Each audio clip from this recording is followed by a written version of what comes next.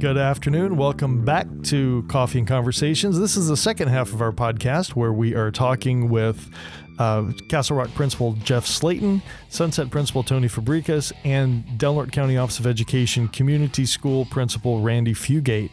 My name is Jeff Harris. I'm the County and District Superintendent of Schools. So, gentlemen, welcome back to round two. Hey, thanks for having us back. Good to be back. Yeah, we need a bell. Jeff can hold up the round card. So we were just kind of talking about what your schools are, what services they offer, how COVID impacted those. We started talking in our last podcast about what this year might bring. So knowing that from the end of school until around September 11th, we're going to be doing full distance learning.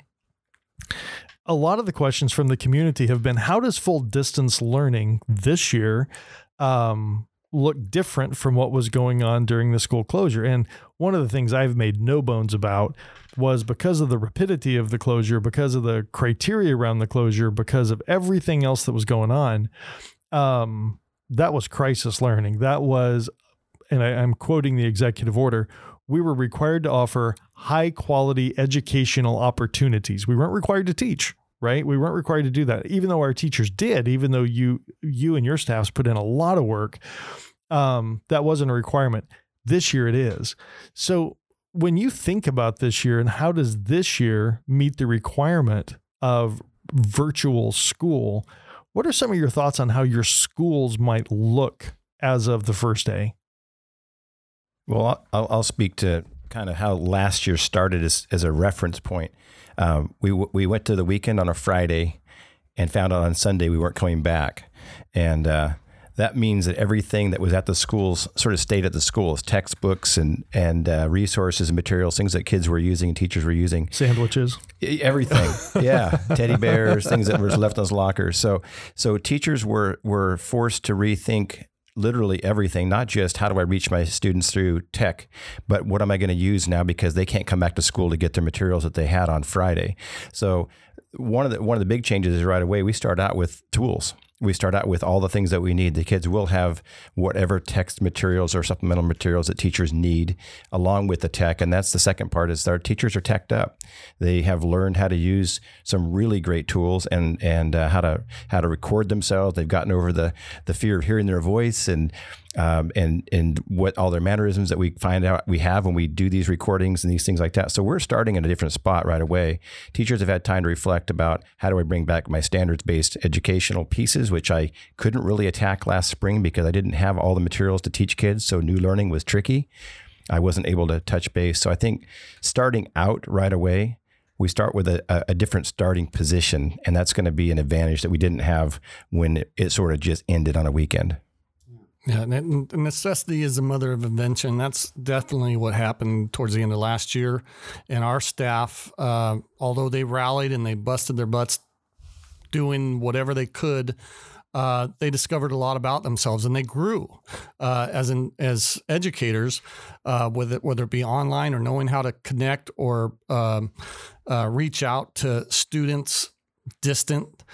But the big thing now is the expectations and the expectations of it is no longer, hey, you're going to get counted as present if I run into you at Walmart or if you return an email or I got a text from you. Nope. Attendance is required. Daily live interaction is required. No longer are you going to get a P for participation on your report card. We were trying to do whatever it takes because, again, it was not the kid's fault. This was not a kid problem. This was the COVID-19 and the government and the schools making these decisions. So it wasn't their fault. So we had that mindset going in. We were do no harm. So they were getting P's for pass for participating. And it could be any form of participating. Like I said, returning an email. Whoop, P for pass. Whatever. And but now they must attend daily. They must complete assignments. They must be turned in and to get a letter grade. No more P for passes. It's going to be letter grades. And again, that live daily interaction they're going to be accountable for not only the students, but staff providing this and schools providing it. So those expectations are greater. I agree with Tony. Expectations. Last year when we went through this, I remember feeling like a lot of people did, just in shock, awe, not sure what's happening to us. And I know the families and students felt the same way. And so we got through it the best we could. And we're looking forward to getting back and raising the bar a little bit and expecting more of them. And, you know, it's been my experience that kids are very resilient. And I think they're going to rise to the occasion. Well, and, you know, and I think that's a really interesting point. And, you know, it gets lost in just what is it going to look like, that we forget to talk about the fact that kids are actually going to be earning grades. And in light of the three of you too, they're going to be earning credits. And so it's extremely important that students are participating, that they are getting those work assignments done in a timely manner every week, and that they are participating in the daily virtual interaction, because if they don't have the credits and they're a senior, they stand the chance of not graduating this year. As of last year, we were trying to find ways just to maybe accelerate them or catch up on a few of those things so they could walk at graduation. So this is it's a totally different ballgame all the way around. So after we finish with distance learning, we're going into phase 2. So roughly September 14th is our target date to enter phase 2. On phase 2, we're able to continue with distance learning, but then go into what's called small cohorts. So in those small cohorts, we want to be very careful about how many students we're bringing back. We've got to make sure that those small groups of students stay pretty much in place during that 3-week window, because we don't want to give any opportunity for infection of COVID throughout a school or a cohort. So what might phase 2 look like at each of your schools? Because you are all very different in size and structure and in staffing. So what are you thinking? And I mean, we're not going to hold you on anything you might say today, but just what does it feel like? So you're not locking us in here? We are recording you. But, okay, yeah. but we can flex. All right, flexibility is the key, Mr. Harris. I'll speak for Castle Rock. You can speak for me. I'm going to speak for Castle Rock today, you, Mr. Fugate. And then I'll tell you what Sunshine's going to do. How about I speak for Delaware Community School? It's what a difference for me coming from Delaware High School, and we have about 40 students. So after the 2-week distance learning kind of initiation that everybody was doing, we are really hoping that the protocols in place will allow us to shift gears. What we're doing is we're breaking down our school into two major groups, for one group of 20 for each teacher, and then we're going to break those further down into 2 groups of 10. And we're looking at right now an A-B schedule. So the A cohorts would be with their teachers on a Monday, Wednesday, for example, and then the Bs would come in on a Tuesday, Thursday. And then Friday, we probably will work more or less with what the district might be doing. We're still looking at if that's going to be kids in the building day, or what will happen. That'll be based on some other procedures and protocols from the district. But and then looking down the road into October, where we hope maybe things will be opened up a little more. Again, because of our small size, we may be able to bring back, in a perfect world, maybe all of our students and have them on campus every day. And I think Tony hit that in the previous session. Our goal and everything that we're thinking is how soon, how safely, and how soon can we get all of our students back and interacting with our teachers and with each other, and kind of gearing for some of the goals that we have for the year. So, Randy, I think that's important to note, because what you're really talking about is you're talking about going from phase 1 after the first 2 weeks really to phase 3, right? Which, when we were talking about bringing back those 50% type cohorts, but then when everybody else may roll into phase 3 in October, we're talking about, basically, because of your size and because of your staffing and the ability to do so, expanding those cohort sizes. So you are having every student back, but your cohorts would still be relatively small. Yeah. Right? So we still may be within the size limits that we would be expected to deal with. So yeah. Over the last few weeks, I've been in communication with my staff, and they were unanimous in saying when asked, hey, are you okay to return and you're feeling healthy and you're feeling safe to come back on campus and meet with kids, they were unanimous that they said, yes, we want to be on campus. We want our kids to be on campus, and we want to interact and teach. They were unanimous. Matter of fact, their sentiment was that they thought it was worse.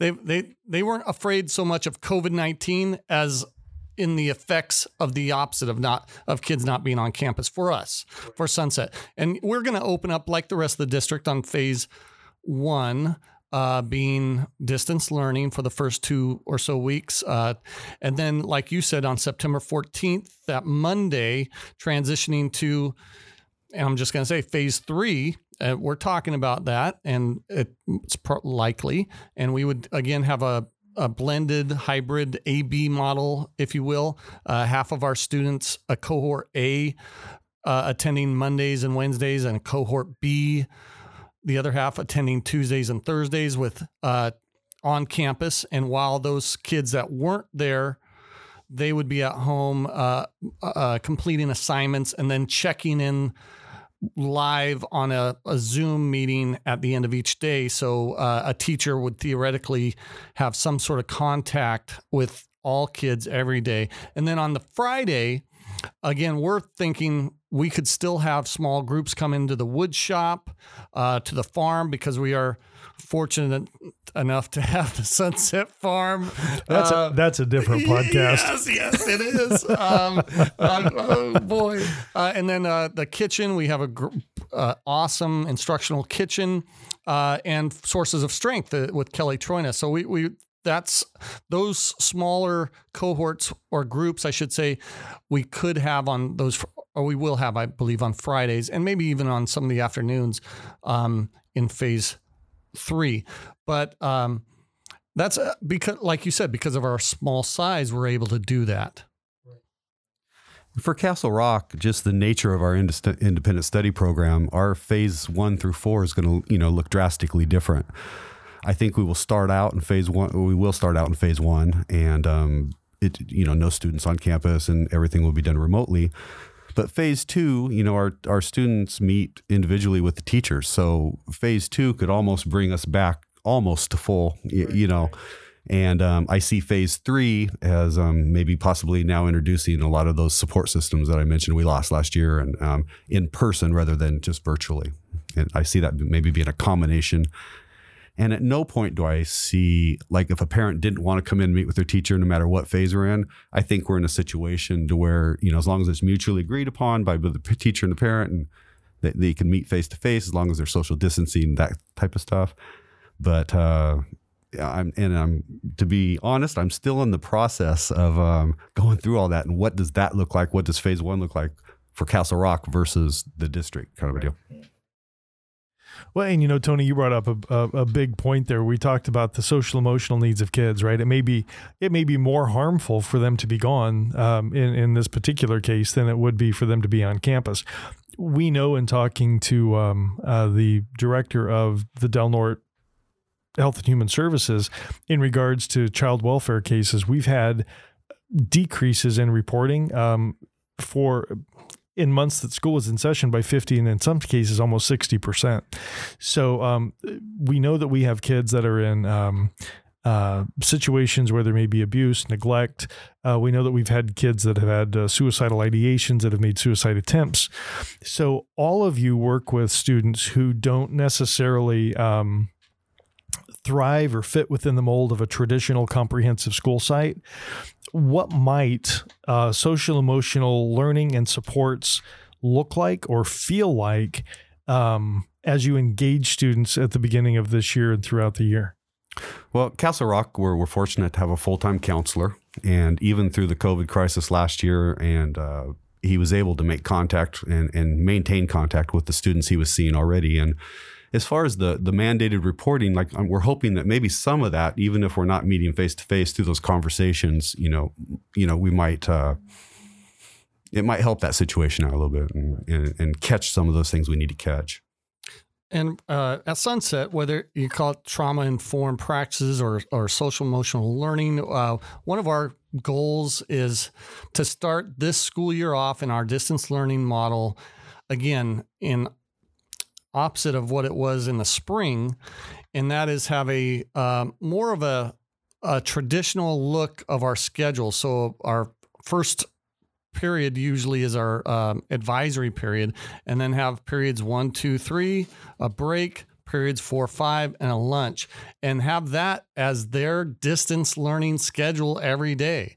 And again, when you look at trauma-informed practices, you want something that's predictable. You want kids to be familiar with their program and to not have to guess. So when it comes time to reintegrate, to come back on campus, to get back to a almost normal with the blended, they will just be transitioning back into their schedule, but on site. And so it'll be, again, mentally, it'll go from online or distant to being more on site, but it's same schedule. And that's, I'm a big proponent of routines. I love routines and keeping those routines. That's trauma informed, but also our staff double as counselors. They double as social workers, if you will. And so they, our students all have what we call an advisor. So each teacher is an advisor. So that's the beginning of every school day as it is if we were in session.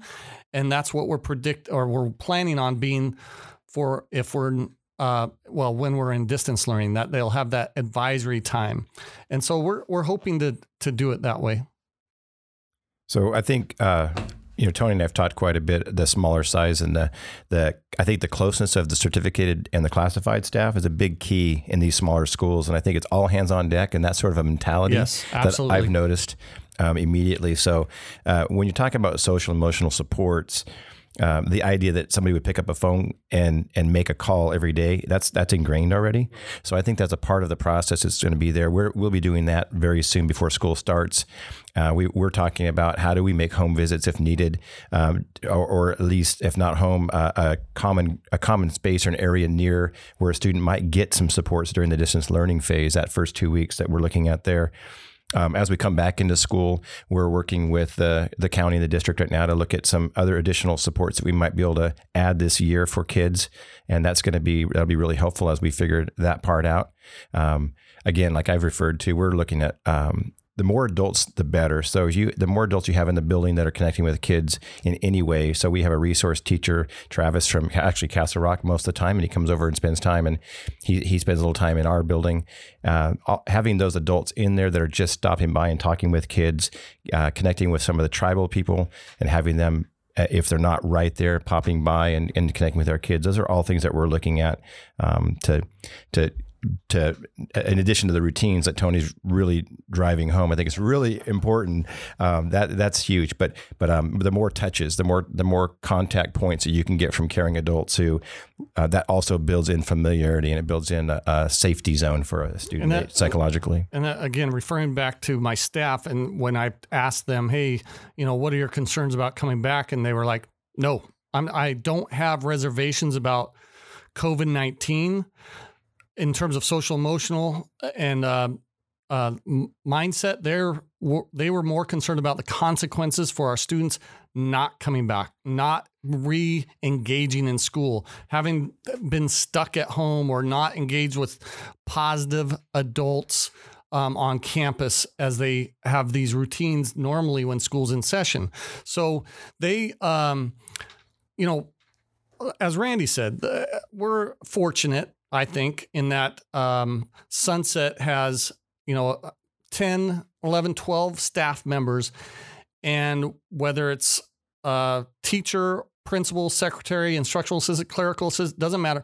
We flatten the hierarchy, if you will, and we all come together every week, sometimes 2-3 times a week, all together to meet to talk about our kids.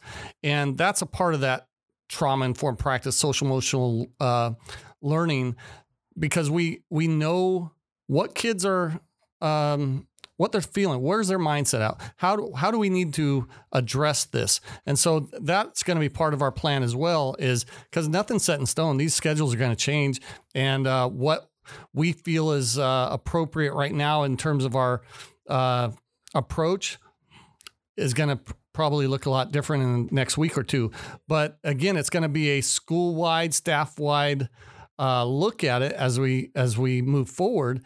And it's not just a top-down, not just principal. It's like I said, all 10 of us on site talking about our kids and what they might need. So we're almost out of time. It's amazing how fast these podcasts go.